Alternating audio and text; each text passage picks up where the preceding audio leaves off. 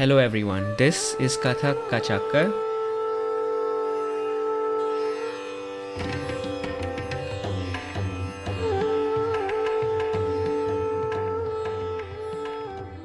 My name is Pramit, and this place is designed to be a central platform to bring conversations with Kathakars across the globe. Yep. Okay. So let's see. And it's Khosla. Khosla, yes. Yeah. So today I have with me Mansi Khosla.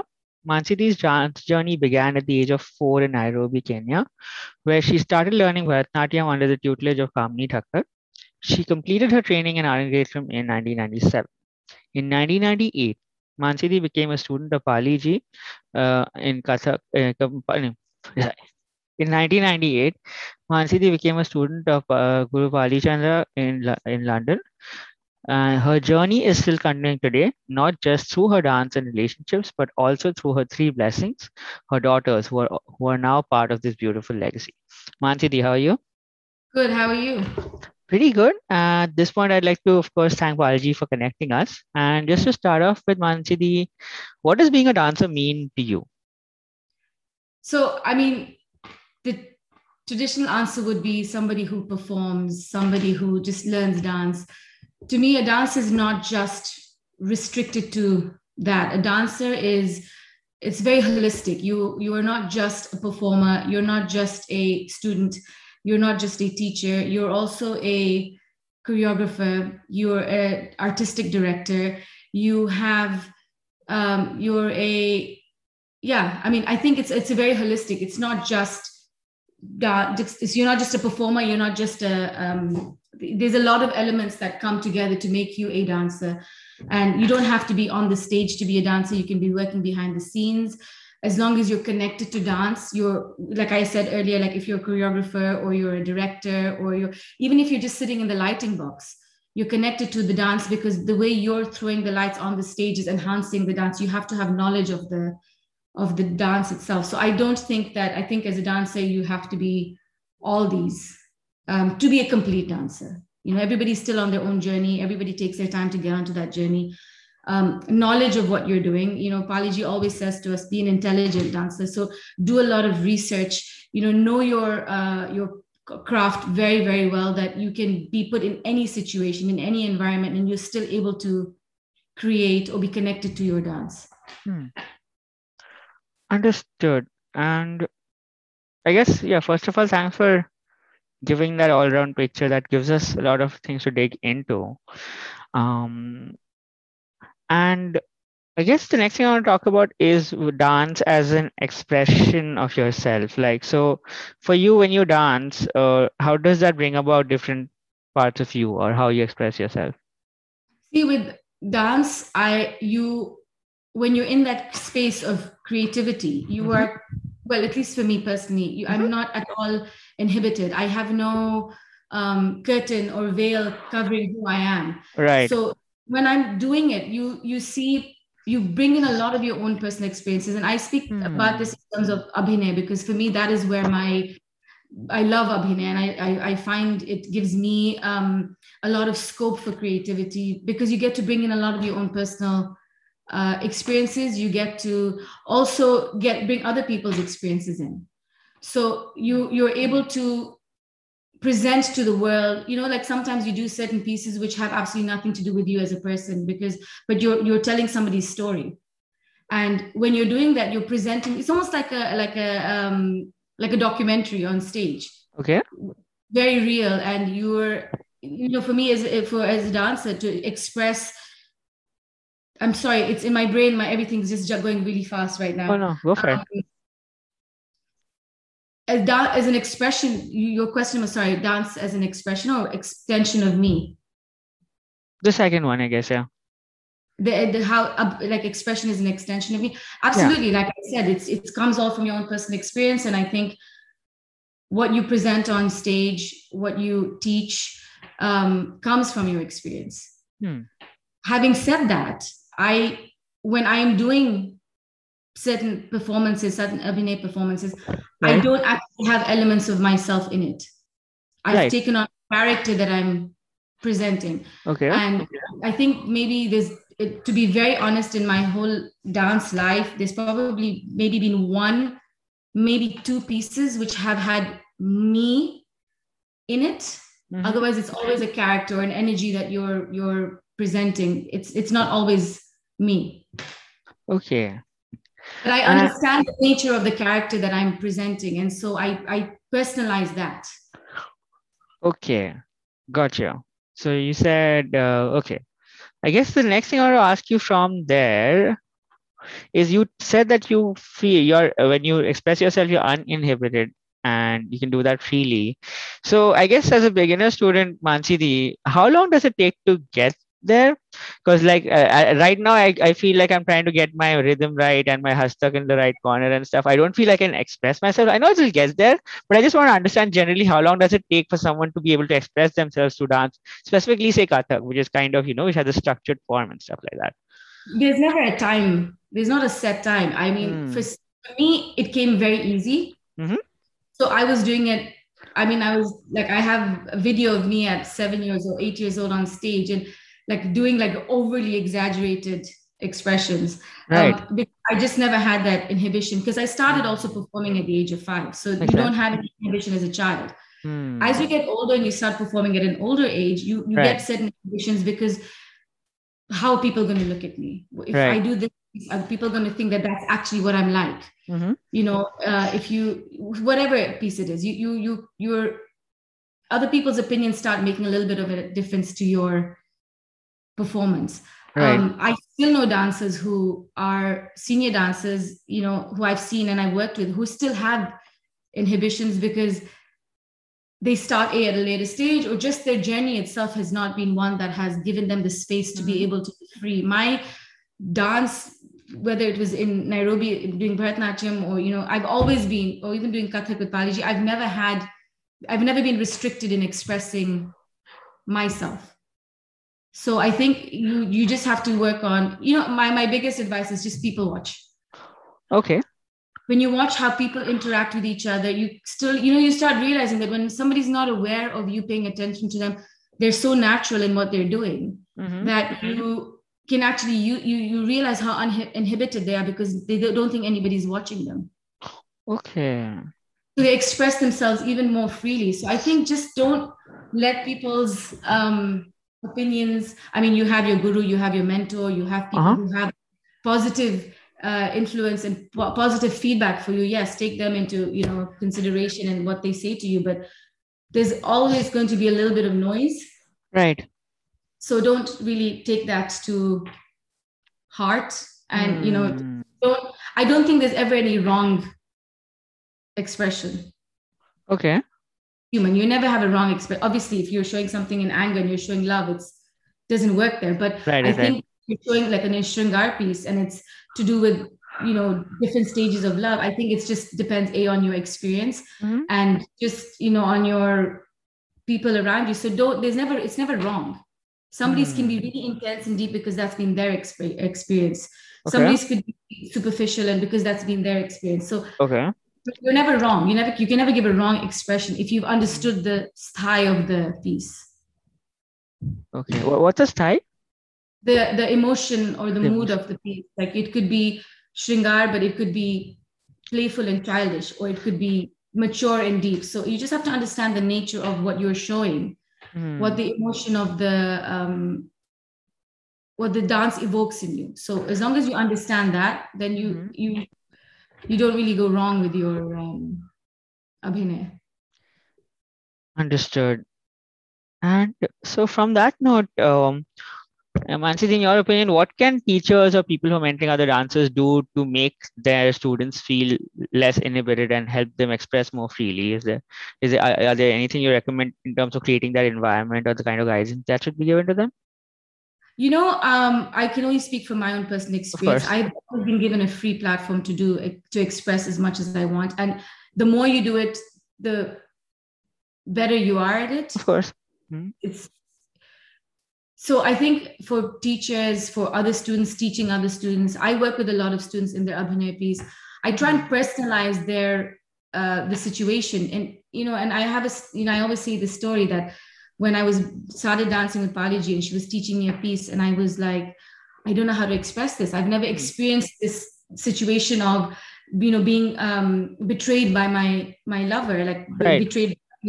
I said, I've never experienced that. I was only 18 years old, and so I said, how do I make it real? And she said, how do I make that look real in the performance without it becoming too practiced?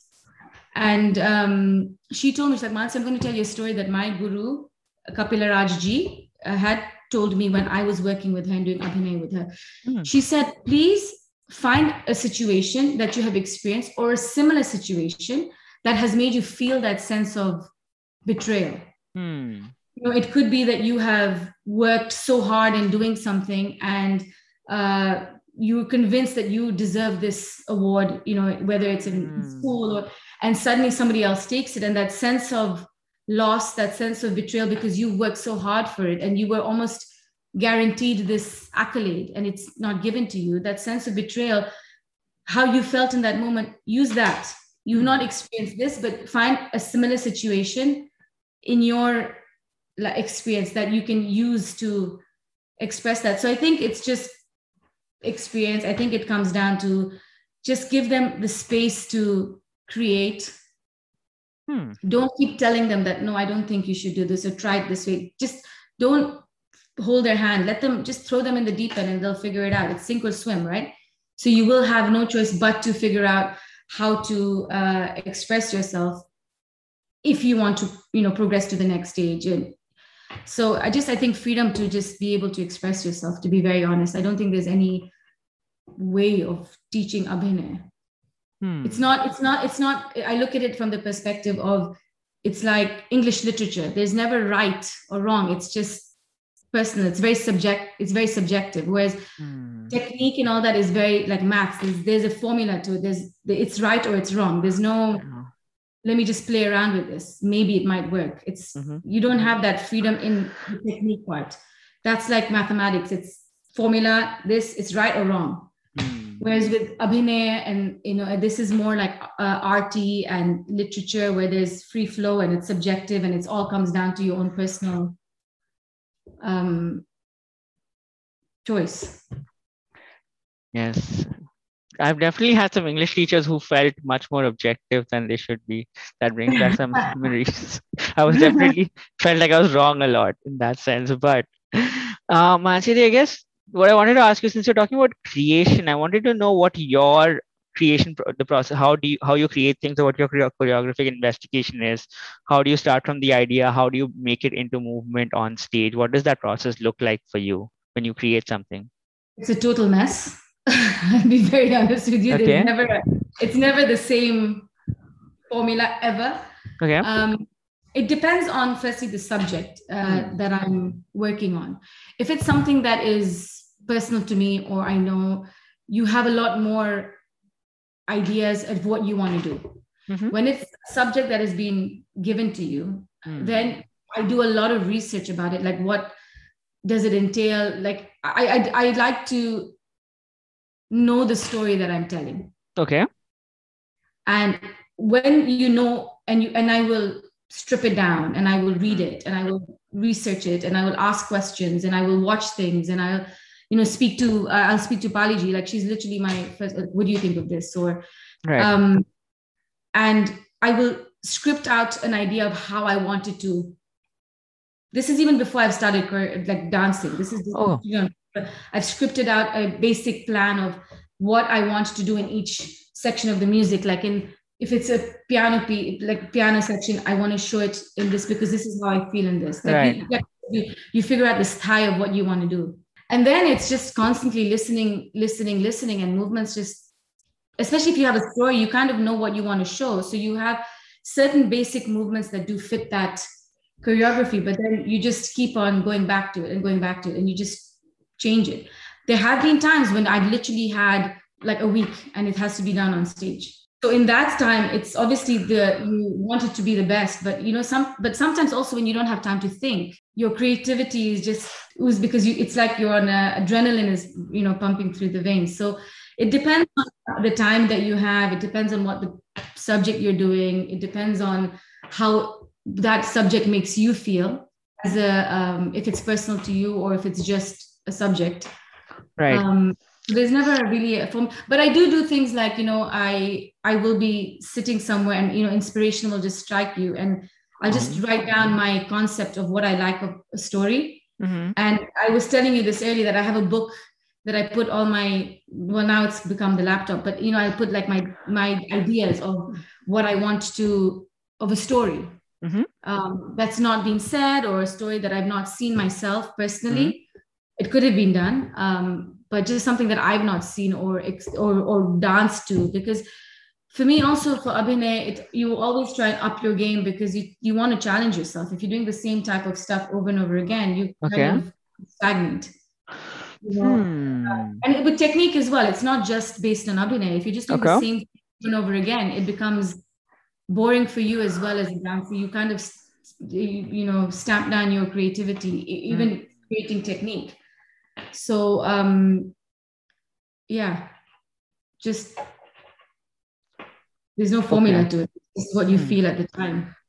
Yes, there's no formula, but kind of gives me an idea of how you think. One thing you said, which kind of struck me, is you said upping your game in Abhinay. So I kind of understand what upping your game in technique would mean to an extent, where you're doing, say, where you're kind of going on a faster lay, or you're doing it for longer periods of time. So when you progress in Abhinay, when you say upping your game, what does that progress, or what does the next level look like in Abhinay? Again, it's not, Abhinay is, like I said, it's very subjective, and it's just personal. So for me personally, I would like to do things that I haven't done before. I'll give you an example that a few years ago, I had taken some time off performing on stage. My older two were very young, and I didn't have the energy or the time to be able to meet the rehearsal. So I had taken a sabbatical. When I went back on stage, I came back quite terrified because I didn't know where I was in terms of dance. So I chose the easy option of doing something that I had done so many times before. Because a lot of people watching me hadn't seen that. Right. In particular.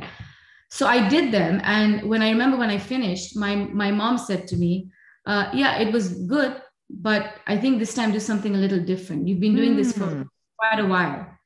And especially for my mom, because she's been watching me my whole life. And so she knows what my dance progress has been, what my Abhinay progress has been. So for her to say that, I was like, okay, let me try and come up with. And up until that point, a lot of my pieces had been very Shringaric, very, Radha Krishna, or just any couple. It was never beyond that, or it was just always at this level of, of romance. It never got taken to a more deeper level or a more intense level or intimate level. Like it was always very, throw a flower at him, ha ha ha, like very not childish, but also not very mature. And then I came up, like I did a piece which was on Sufi. So it was not Sufi in love with the divine, it's seeing the divine in your love. So Sufi is having the love for the divine. What we did was the piece that we had worked on, Pali ji and I, was finding the divine in your love. Like the Tujh mein Rab dikhta hai type of. So that was something that I hadn't done before. And so, that. Then I did something, Abhinay with like the last one I did was, which I said was very personal to me, was my story. Like, as a mom, I had my kids be part of the, AV. I put them into my, so just changing things and challenging yourself to express things that you have not done before. It's not upping your game that it goes up in levels. It could just be across the terrain, but it's just different to what you have done before. And that's the challenge, doing something that you've never done before. How would you express that? How would you take this on? Like, how would you show this? And the thing with Abhinay, it's very tricky because you can also just sit there and show your face and express just through your eyes. And you have a few minor movements here and there. You can do it sitting down and express everything sitting down. So the challenge is being able to channel that energy, like I said, of the character, and how would you, personalize it to yourself. So especially if you've not experienced something like that before. So that's what I mean by upping the game, just challenging yourself in doing things that are not the norm. And we have the luxury, the beauty of Kathak is that you are not tied to a specific story. You can do anything. It can be any story. It doesn't have to be religious based or based on religious characters or mythological characters. It can be about you. It can be about anybody or anything. So you have this open forum to just, and there's no limit to where you stop. You can just keep on going and going and going. Okay, so the progress is based on what you have done, what you know you're capable of, and then what the next level is. Yeah. And since you mentioned your daughters, I think going off of that, my next question comes from Paliji directly, and because she'd given us a list of questions to go off of, and I guess the question that comes to mind from here is. She asks, what is your perspective as a dancer who is also a mother of dancers? Would love to know your thoughts on that. The thing is that you cannot, at least for me, when I'm a dancer, I'm a dancer. Mm-hmm.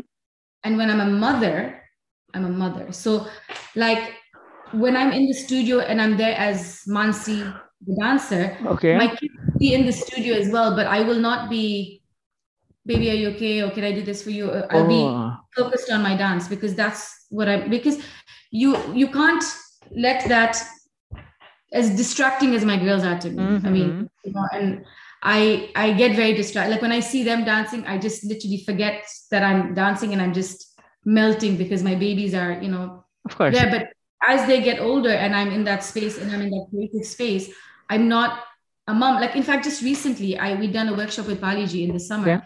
And my eldest one had come for the workshop. And it was the first time she saw me as a dancer in Gurukul, in the creative space. She'd only seen me on stage. Okay. So she'd never seen me in that process of dance. Mm-hmm. And before that, like, when I'd be like, listen, come, when they have their ISTD exams coming up, I'd be like, listen, let's go through it. I'll help you correct your movements. And she'd be like, no, mommy, no, it's okay. I know what I'm doing. Like she would never want to take my help. Like all kids, you never think your parent is the best or the coolest. You always think somebody else is, and she does look up to a lot of the other dancers in, they're all amazing dancers. So I don't have any. Right. But then when she saw me in that space and she saw the way I dance and she saw the responsibility I have being given to me to teach dance, and the way I was, the respect I was also being given as a dancer. Mm-hmm. When she saw that, it kind of changed her attitude towards me. So she came and she said, mommy, please, can you help me with this, or can you practice these movements? Because Paliji said that we're going to have a workshop when she comes back and I need to know what I'm doing and I can't be, So right. that sense of awareness for her that I'm not just your mother, I'm also a dancer came in. So how did you feel? I felt great. I was like, yes, finally, like after, 10 years of me saying dance, I'm a dancer. I love it. But also as a mother of dancers, I have to, you have to be I'm very cognizant of the fact that my kids may not want to be dancers the way I feel, the way I am. They may not love dance the way I love dance. And I'm absolutely okay with that.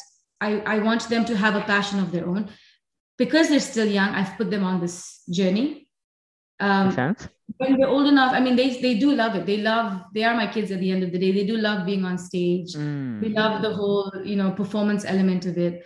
They're still young, so the hard work part is coming into them. But I find it very difficult to be a dancer and to be a mother at the same time when I'm in that creative space. So when I come in the studio to the school with my children, I come in as their mom. I don't come in as a dancer, and I leave them I don't even go to the studio anymore, because there was a time when I would come in and, like my poster would be there, or, my girls would be like, oh, that's my mommy. I didn't want them to have that thing of, oh, that's my mom, because dance is something where as much as you want to push your child forward, their hard work and their ability and their talent is going to have to speak for themselves. I can't do it for them.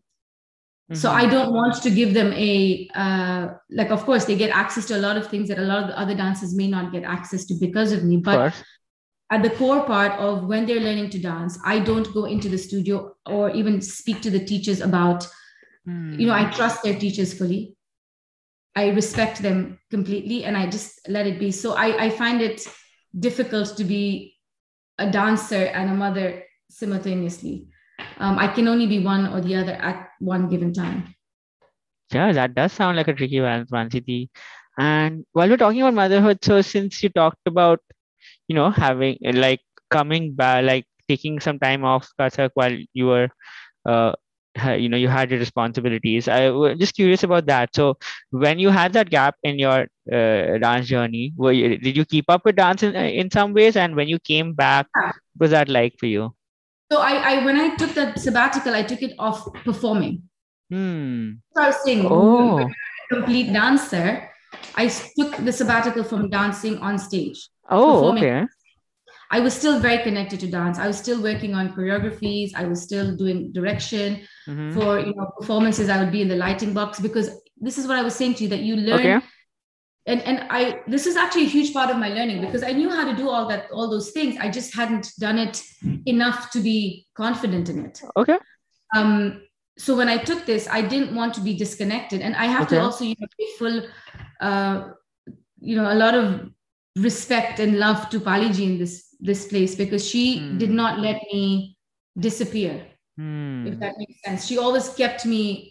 Because also as a mom and as a young mom, and my kids were very young, you get pulled into a different direction, and she'd be like every other day, listen, there's this thing, are you going to do it? I'd be like, and I'd always find an excuse to not do it because I was busy. And then it got to a point where I got scared.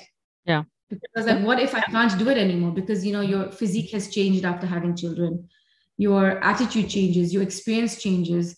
And then also the dancers you were dancing with, you've stepped off at a certain point and they've gone past that point now. Even though they were your juniors, they've gone past that point. So you don't know where you stand as a dancer.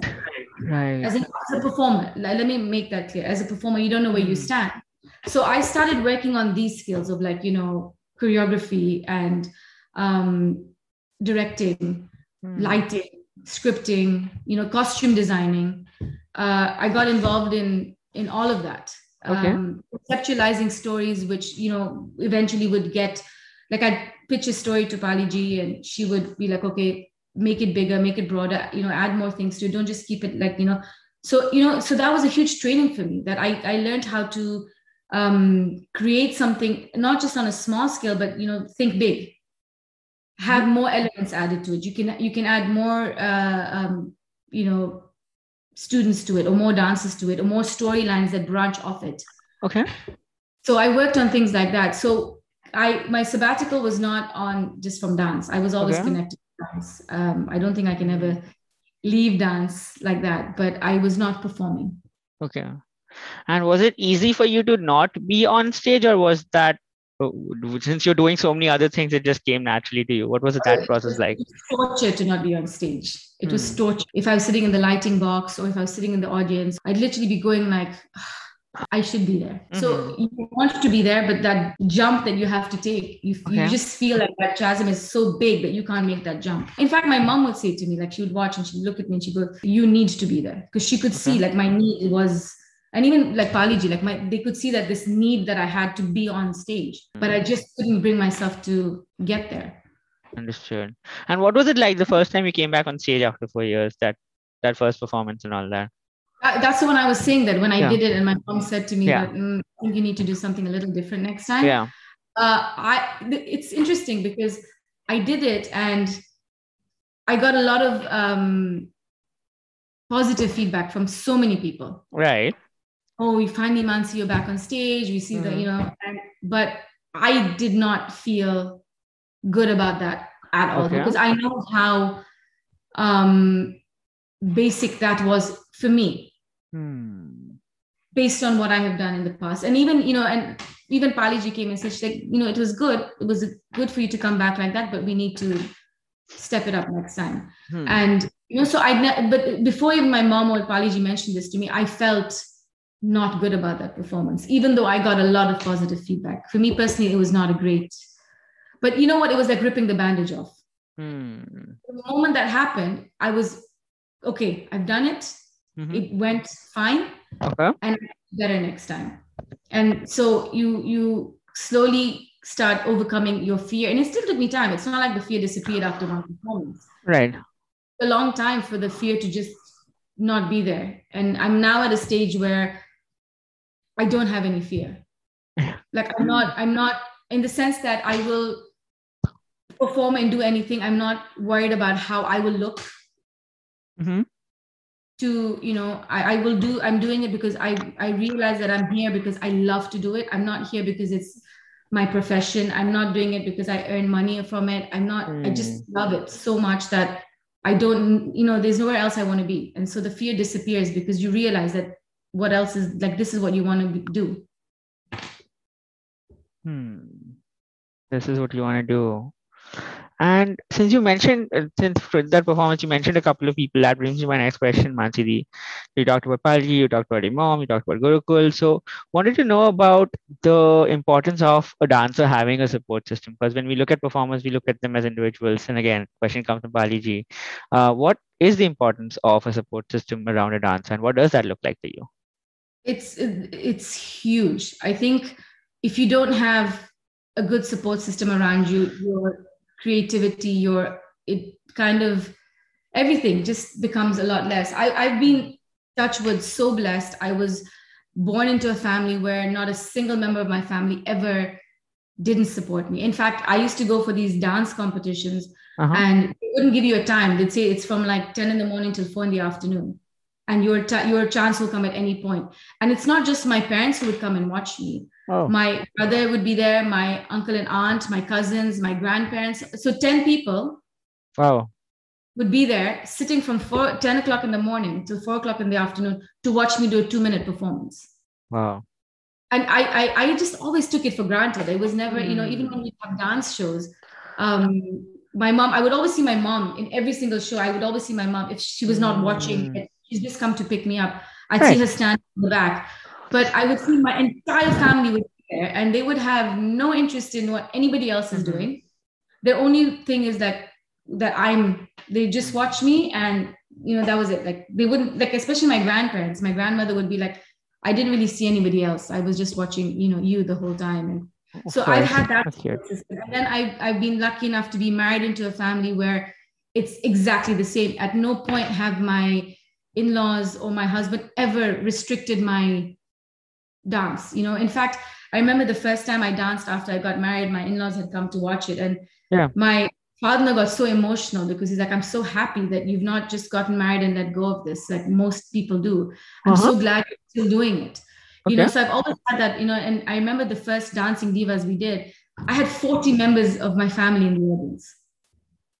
Like my in-laws side and my family side, like my side and my in-law, like my husband's side. Everybody, my nieces, everybody was sitting and watching me dance. So I've always had like such a huge support system that honestly, if I didn't have them, I don't know if I would have this, you know, creativity, or I would have this love or this, you know, dedication to dance. And in fact, I've had people come and say to me that, you know, you're so lucky that, touch wood, that, you know, your husband doesn't say, no, you have to, you know, this house or the child, or never. I just went to Switzerland. I told you I went for a week and I said to my husband, I want to go for a week to be with Pali ji and just work on, you know, the projects that we're working on. And he was like, yeah, great, go. Like at no point was he like, no, but what about the kids, or what about the school, or, you know, he's like, it's fine, I've got it, go. Nice. So that support that you get from your partner or your parents, and, you know, your in-law, anybody, it makes a huge difference to not have that weight on you, or that feeling that I'm doing something I love, but it's upsetting the balance on this side. I've never been made to feel that way. And so you know, if you're lucky enough to have that, don't take it for granted, because it's very sad when you don't have it. Yes, you talk about when you don't have it. That reminds me of an episode I did with this dancer from Pakistan. Her name is Beena Jawaji. She's someone in her 70s. So she ended up going directly to the teaching route because she could never become a performer because it was Pakistan and all that. And that story does come up time and again, where when you have a support system and you don't, your life trajectory almost changes that way. Yeah. And since you talked about performances, Mansi, that brings me to my next question, which I've also gotten from Palji and I've used it on a lot of interviews, and I thank her for it. But I guess I would like to know what has been your most memorable performance, and if you have any anecdotes to share from there. My most memorable, I mean, I like to believe all my performances to me have been memorable, but ones that stand out to me, Yeah. me personally, one was the first dancing divas we did in Gurukul. What is the dancing diva? So so Gurukul does an annual dance show for parents to see the children's progress and what they've done. Achha, okay. For them to see, like, you know, especially if your child is coming to the foundation stage and you see the senior dancers, to see what they can get to, just to show them. So when the first one happened, I was the senior most dancer, and I think after me, the next person in experience was maybe like 15 years, or even, you know, 15 to 18 years behind me in terms of performance. And so I was in most of the dances, I was, you know, in them. And all of them, and I had a medical issue, and I literally was pretty much at a stage where I was like ready to collapse. Like I was in so much pain, I just couldn't, you know, do it. And I was like, my husband came and he was like, listen, if you can't do it, don't do it. I said, no, I've worked so hard for this. And it had been a long time that I hadn't been on stage because of after studying, moving to Nairobi, moving to Dubai. There was a bit of a gap and Paliji is just looking at me like she's not going to say anything. And I till like between each, you know, wave of pain that would be coming, I'd be like doing my eye makeup, or I would be doing my hair, and literally I'm backstage, I'm putting alta on, and I still don't know if I'm going to go on stage. And I was and I know that show I was in 8 dances, and I was leading most of them. So I, you know, that responsibility of, and I went and I did the first dance, and the pain just disappeared. And I did the entire thing as if nothing was wrong with me. And I think a lot of the younger students kind of realize that when you love something so much, nothing is going to stop you from doing it. When you've worked hard to do something, you're not going to give up. So basically, you know, you are going to get moments where you can't do something. Injuries will come. Don't let it dishearten you. Don't let it be, you know, it's life. It happens. Pick yourself up and just, you know, go on. And the other one that really stands out for me is the one I did where I did the dance for my children. I had just given birth to my youngest child. She was 4 months old, and I performed. And I did the choreography was, so the theme of the show was a story. And my story was basically how I had taken time off stage for my kids. And that was my choice. And, you know, I need to make this very clear that I was never asked by anybody to take that time off. It was more than their need to have me. It was my need to be with them. That's right. And it was the story about that. And actually, for me to come back, it was not just, you know, Paliji or my mom telling me, come. My husband was a huge part of getting me, and my girls were a huge part of getting me back onto the stage. I didn't want them to see me as somebody who had been a dancer or a performing artist and had stopped because of, I didn't want them to have that burden, that I did stop because I took time for them, you know. And I don't want that to be an example that they have of that it's okay that, you know, once you have kids, you just stop what you love doing. I want them to see that you can be a mother, but you can also be what you want to, like, you can also, it's not mutually exclusive. You can be both. So that performance for me was actually quite, and also because I think I had so many different people from different areas come and tell me. I had a mother who came and said, you know, I identified with your dance because I did that. I had a student who came and told me that, you know, the part where you show that you got injured and you still went on stage, I've had that happen to me. You know, somebody said that it's not to do with dancing, but as a singer or as an artist, or, you know, it was just such a simple story, but it connected with so many people. And that made me feel so good that, you know, and I was very wary about doing it because, like I said, my baby was 4 months old. I didn't know I mean, I know I did not look my best on that stage, but I don't think anybody noticed or realized because of how the story made them feel. Mhm. So that to me is a very memorable performance. I think more than what I felt. I think more than how it made other people feel. And the fact that they felt so strongly about it that they had to come and tell me. You know, they were like, we were crying when we saw it because I literally saw myself in that. And it was not that they were dancers or mothers. It was just any field. So I think that probably that one is quite a big, and in fact, it's been the last time I was on stage, but that was a big, that made me feel very good. And just a side note on that, for the first one, did your pain go away permanently or did it come back after you finished performing? Oh no, it disappeared. Oh, that's pretty cool. Yeah, so I think it's the power of like positive energy or something. I don't know what it was, but it just went. Never happened. If it works, it works. Yeah, and thank you for sharing both of those anecdotes. I think there's lots of very interesting things to take from there, especially the second one about being persistent and how human experience is shared ultimately, even if you're different. Yeah, and I think the beauty of dance is that it's very human. You can't make it into something, you have to keep it human, because when it's human, people will connect to you so easy. You're asking me, what can you do to, to be less inhibited? Just be as human as possible, because being a human being, we're all flawed. We all have our, quirks. Bring it into it. Because that's going to make you stand out. Because if you do something that everybody else has done, then you're like a sardine in a box, then you're just the same as everybody else. Do something that's different and you will stand out. And it doesn't have to be the most amazing, or just do something that is not typical. I like your metaphor for sardine in a box. They all do indeed look the same inside the box.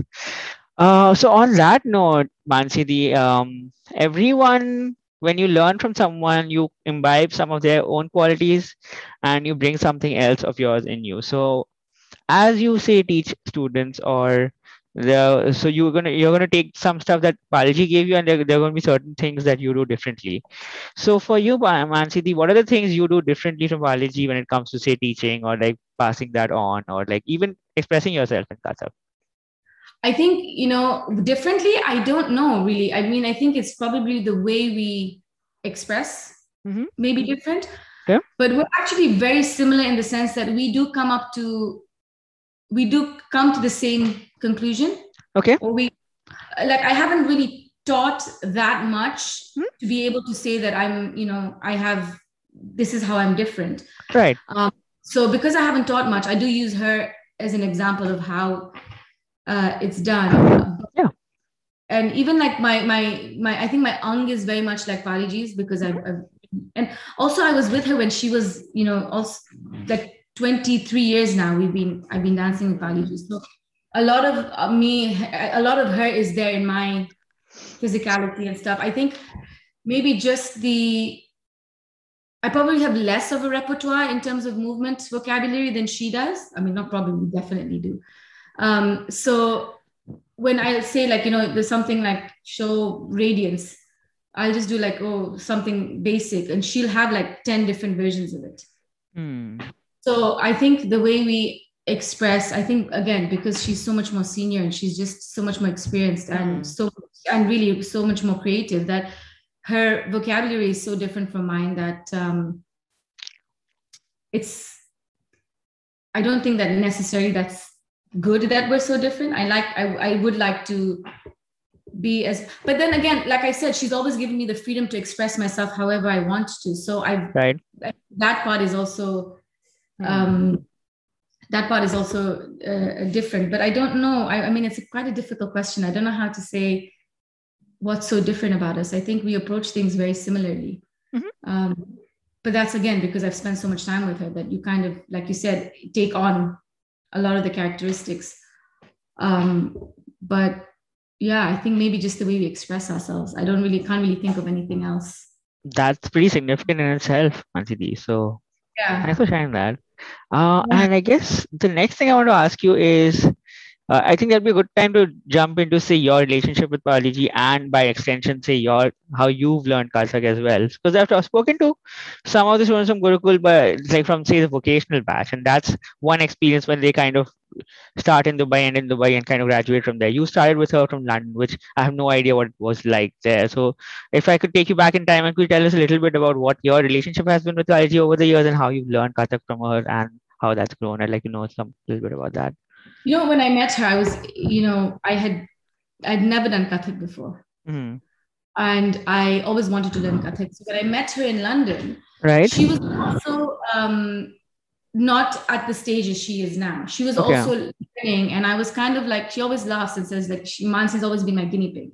She's always tried things out with me because I also see, the thing is, the difference is that when I came to her, I was already a performing artist. I'd already been on stage since the age of 4. I'd done solos, I'd done my arangetram. I was not a novice on the stage, so she never had to train me to be on stage.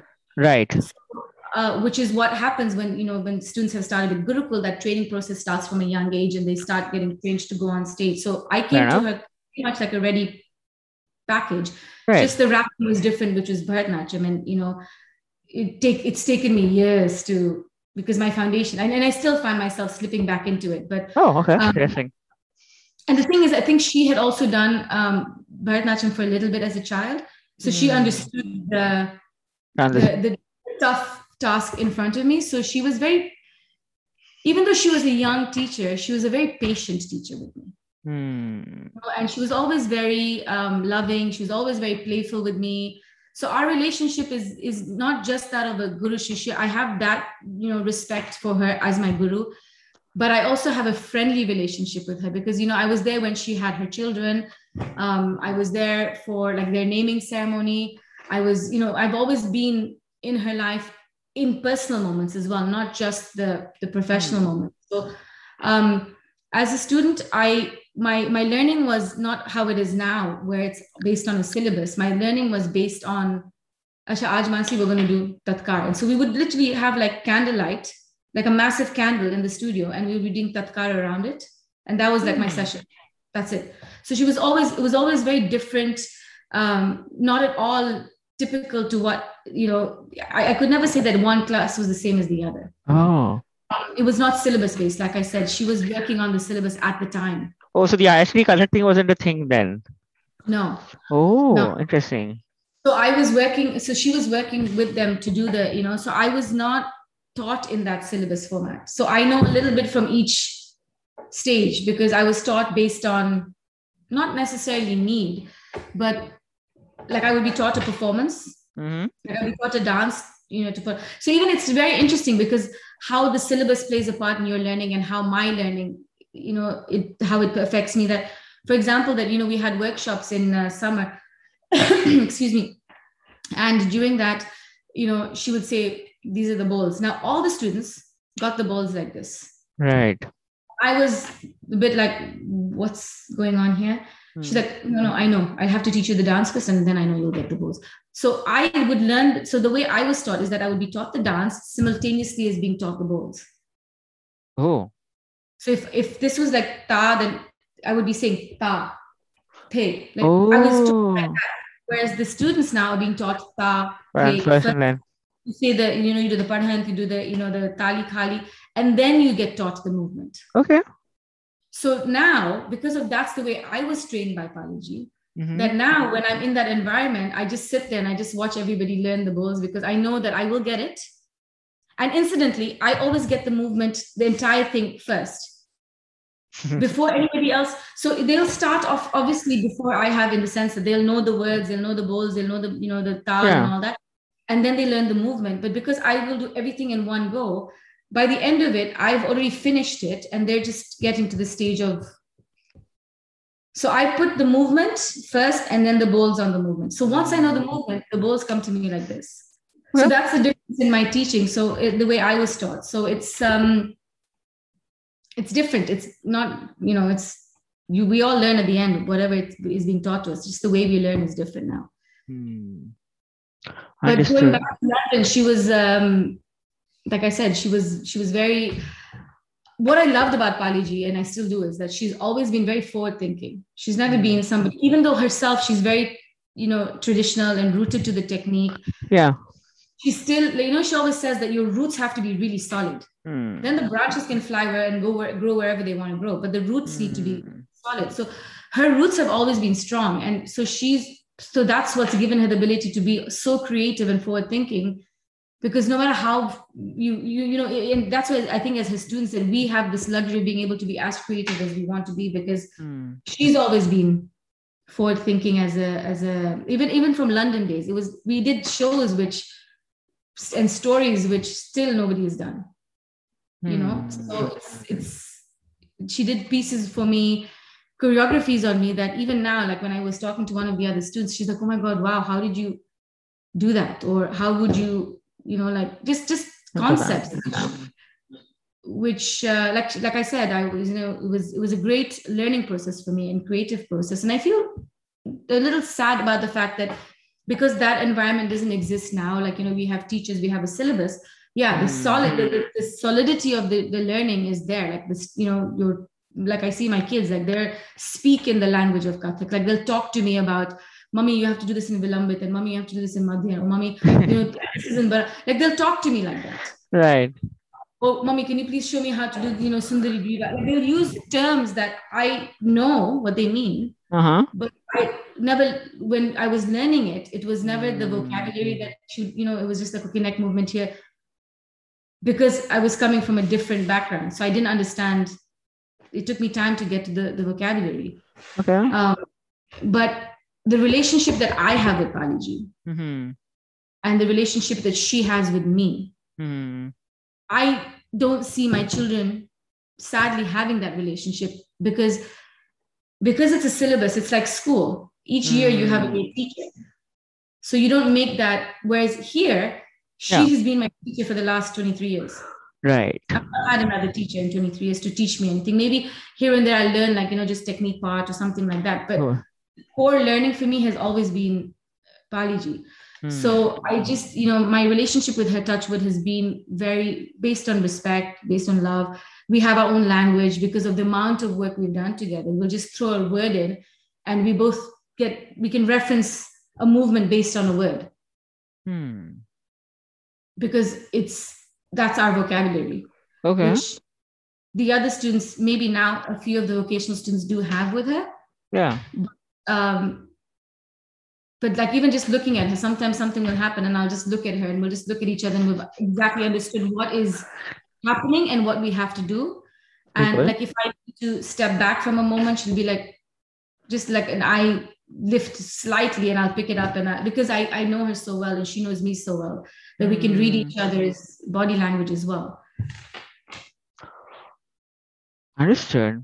Thanks for sharing all of that. I'm just kind of processing what you talked about in terms of how you learn differently versus how students learn differently now. And that brings me to my next question as well, Mansi, where Palji asks, dancers of today, what do you see as their strengths and weaknesses, if any? The strengths, like I said, they're very solid as dancers. Yes. They're phenomenal as dancers. I think I see a lot of strength in these girls because they're very creative. They're always challenging. They're always trying to push the envelope and be better and come up with a story that's a lot more engaging, a lot more, current. Yeah. Again, because Paliji always said that, whatever you present, make sure that in 10 years, when you watch that, you actually know why that performance was done. Like, don't make it something, we have space for the traditional stories and the mythological stories. Yeah. But make something that's current and, that it represents today's world.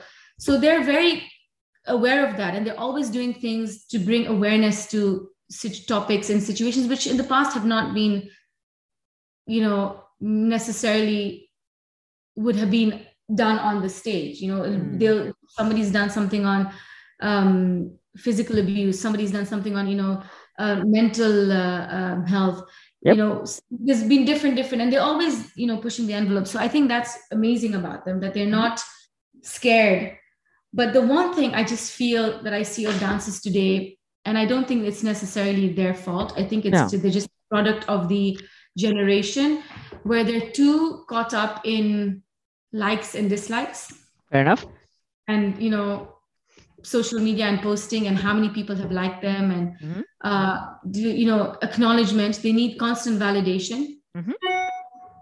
And it's not just with dance. I see that with a lot of areas.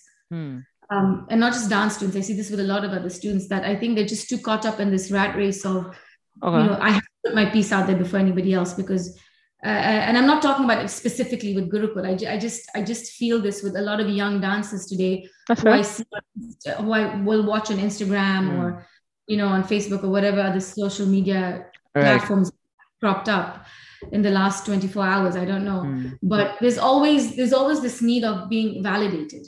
And if they're not validated, it's almost like they've not done a good job. I don't remember being, praised all the time. And Paliji always told me that, the moment I tell you that you've done a fantastic job, I've lost interest. So the validation to always be praised is kind of counterproductive because you want the praise, but her praise, not her necessarily, but just anybody praising you means that you've reached.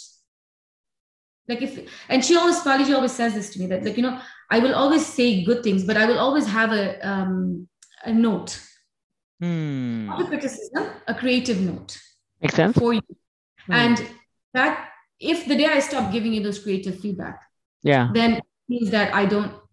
So so a lot of these girls, I need them to understand that you don't have to be. You're amazing dancers. You're creative. You are strong. You have voices. Don't be worried about who is hearing it. It is going to get heard. Okay. So for me, I find that a little bit of a weakness with that. Always phone and let me just record this and post. Don't post. Just focus on what's being taught to you right now. Like even when Paliji is working, sometimes you'll just see these phones out, and she said, just watch. Right. Because the thing, and like I have this habit of asking Paliji to do something 200 times. You show me again. Because every single time she does it, it's done differently. Now, by just watching her, you have now been able to download in your mind so many different versions of the same choreography. But if you're too busy doing this and taking the first shot and then posting it, you've just missed all of that. So just be present, be in the moment. I'm not saying don't post, do it later. There's enough time for that. Just be present in the moment. Just focus on what is being taught, because what you actually learn in between all the teaching gets missed when you're too busy. Because conversations, like when you have conversations with somebody, there's something that like you'll sit and be like, okay, this is what you have to learn. This is what we're doing. In between that cycle of learning, you're having conversations. I will always have conversations with Paliji. Just listen. Okay. And she'll have conversations with other students, and I'll just be listening just to see where she's given them a creative note. And I'll be like, okay, I'll remember that for myself as well.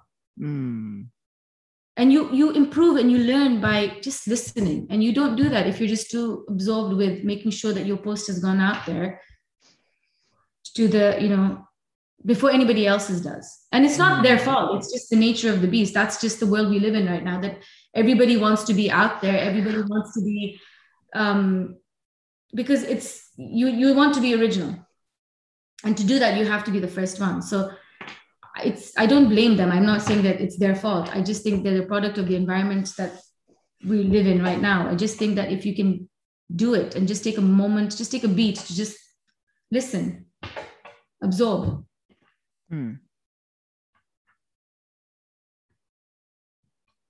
I was absorbing that. So, I guess, Mansi, the one thing I want to ask you from here is like about Riyaz. So when you do your Riyaz, I wanted to know what are your rituals. So what do you like to do when you do your Riyaz? What does that look like for you? To be very honest, it's not as often as I would like it to be. Because again, I'm at home with kids. Life does take on a different thing. But My Riyaz, it's funny. I'm not necessarily doing technique Riyaz. I'll be doing Abhinay Riyaz, if that makes sense. Okay, yeah. Where I will be, I think probably my husband and my kids probably think there's something wrong with me, but I'll be like walking around, I'll be doing funny faces and stuff because I'll be thinking of a story. I'll be in the car and I'll be, on the way to pick the kids up. And while I'm waiting, I'm like doing some movement or just, I'm constantly thinking of situations and scenarios and how I would express in them.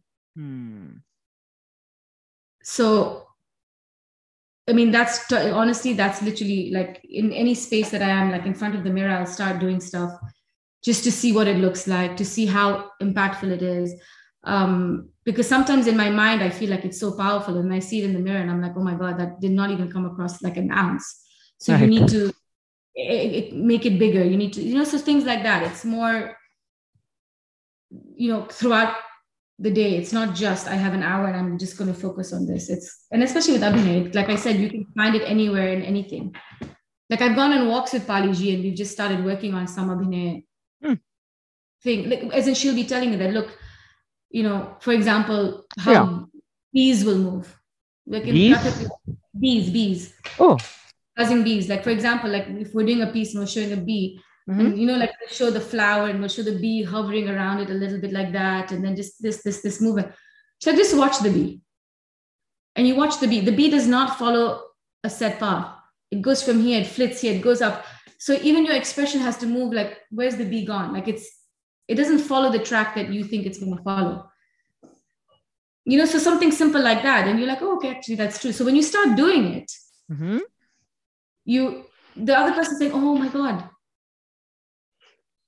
But it's so simple. I remember I was working on a piece with one of the students and she was just saying something to do with rain. And I looked up and I started fluttering my eyelashes, and then I'd come back in and the rain would stop and then the fluttering would stop. And she's like, I never thought of that. I said, when you go into the rain, okay, fine.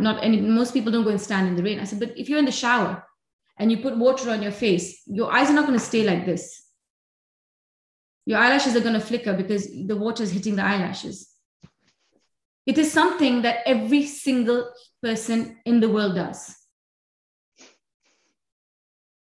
It is not something that only a dancer is doing.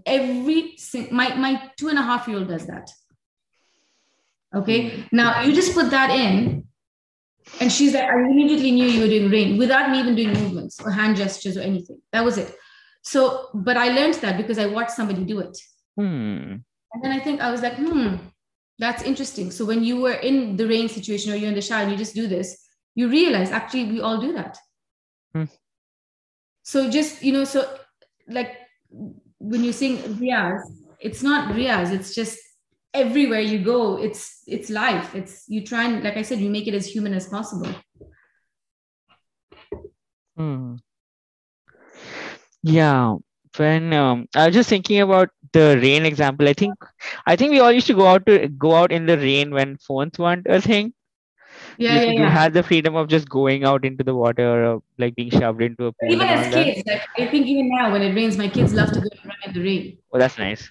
Or like Dubai, you don't have that much rain, but like when the sprinklers are on, they're like running in the sprinklers. And so as kids, I think we do it. We don't have inhibitions as children. So they're actually the best ones to watch are kids because they don't have any inhibition and they'll do a lot of things that we do as adults privately, like certain expressions and reactions and things like that. So Mansi, coming to like my final question, if you have any advice for mothers who are trying to balance their responsibilities of being a mother and trying to keep up with their dance practice as well, would like to I know your insights on both.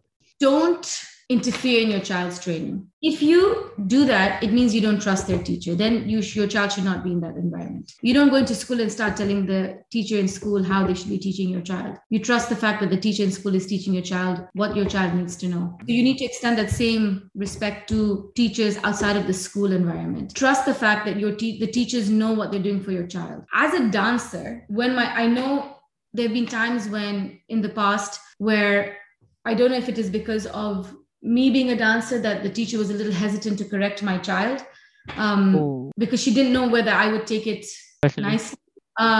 and I saw my child suffering. I saw her chakras going in the wrong direction. Oh. Because she was watching the mirror. So the teacher's doing it in front of her, like in the mirror. So she's watching the mirror, so she's doing the opposite of what's being taught to her. And it never got corrected. And at that point, I went and I said to the teacher that, look, I'm not here as a dancer. I'm here as a mother. If my child is not doing something correct, please correct her. Because the only person who's going to suffer in this process is going to be her. I am not going to interfere. If I see it harming my child, then I will step in. Right. But up until that point, I have full faith in the teachers. In fact, I have, established a relationship with the teacher, if you can, where, and I think this maybe comes back to the fact that I am a dancer. There's a lot of moms who are not dancers, so they don't really know what is necessarily correct. But like, I know with my kids, I have the luxury of being able to see that when I'm practicing with them, where their weaknesses are. I don't interfere in that, and I don't correct them because the teacher teaches them in a different way that I wouldn't necessarily teach. I don't want to confuse them. So I will send a note into the teacher saying that, look, this part is a little funny. Just have a look at it. Okay. That's my advantage of me being a dancer, that I can say that, look, her tatkar is going a little off on this, or her ginti is going a bit off on this, or something. I can bring it to the teacher's attention. Right. As a dancing mother, please don't interfere in the training of your child, because your child is the one who's going to suffer, not you. And it's going to frustrate you because your child is not you. Yeah. It's going to frustrate the teacher. As a non-dancing mother, please trust the teacher, because the teacher does. And even with me, the teacher does know more about teaching your child than you do. Fair enough. Please trust the process. Like, don't interfere. Don't come in saying that, why is this happening with my child? You got to respect the fact that the teachers know what they're doing. Yeah. And they're not going to harm your child, or they're not malicious or vindictive or anything of the sort. I see a lot of moms react that way. It's not the case. You got to give the teachers the space to, because if you're constantly interfering, the teacher's going to be like, what's mom's going to come into? What's the point? Mom's going to come anyways. So who's suffered in the process? The child. Yeah. Not the teacher, not the mom. So just as mothers of dancers, not even mothers, to be fair, fathers of dancers, because some dads are also very involved, and just please trust the teachers. If your child comes home and says they're unhappy, then you have the space to come into the thing and say, look, and not necessarily talk to the teacher. You can talk to senior advisors there, but just trust the process and respect the teachers. That's all I can say. Like, I think that's, if you can do that, then your child is going to learn and be happy. Trust the process, respect the teachers, and your child's going to be happy. I think that's a great way to end this episode, Mansi Di. Thanks a lot for coming on. I think I really enjoyed your example of the Abhinay with the bees and all your practical tips on staying on track, being consistent in and especially the many ways one can be a dancer. I think that was new to me as well. So I really appreciate you coming on.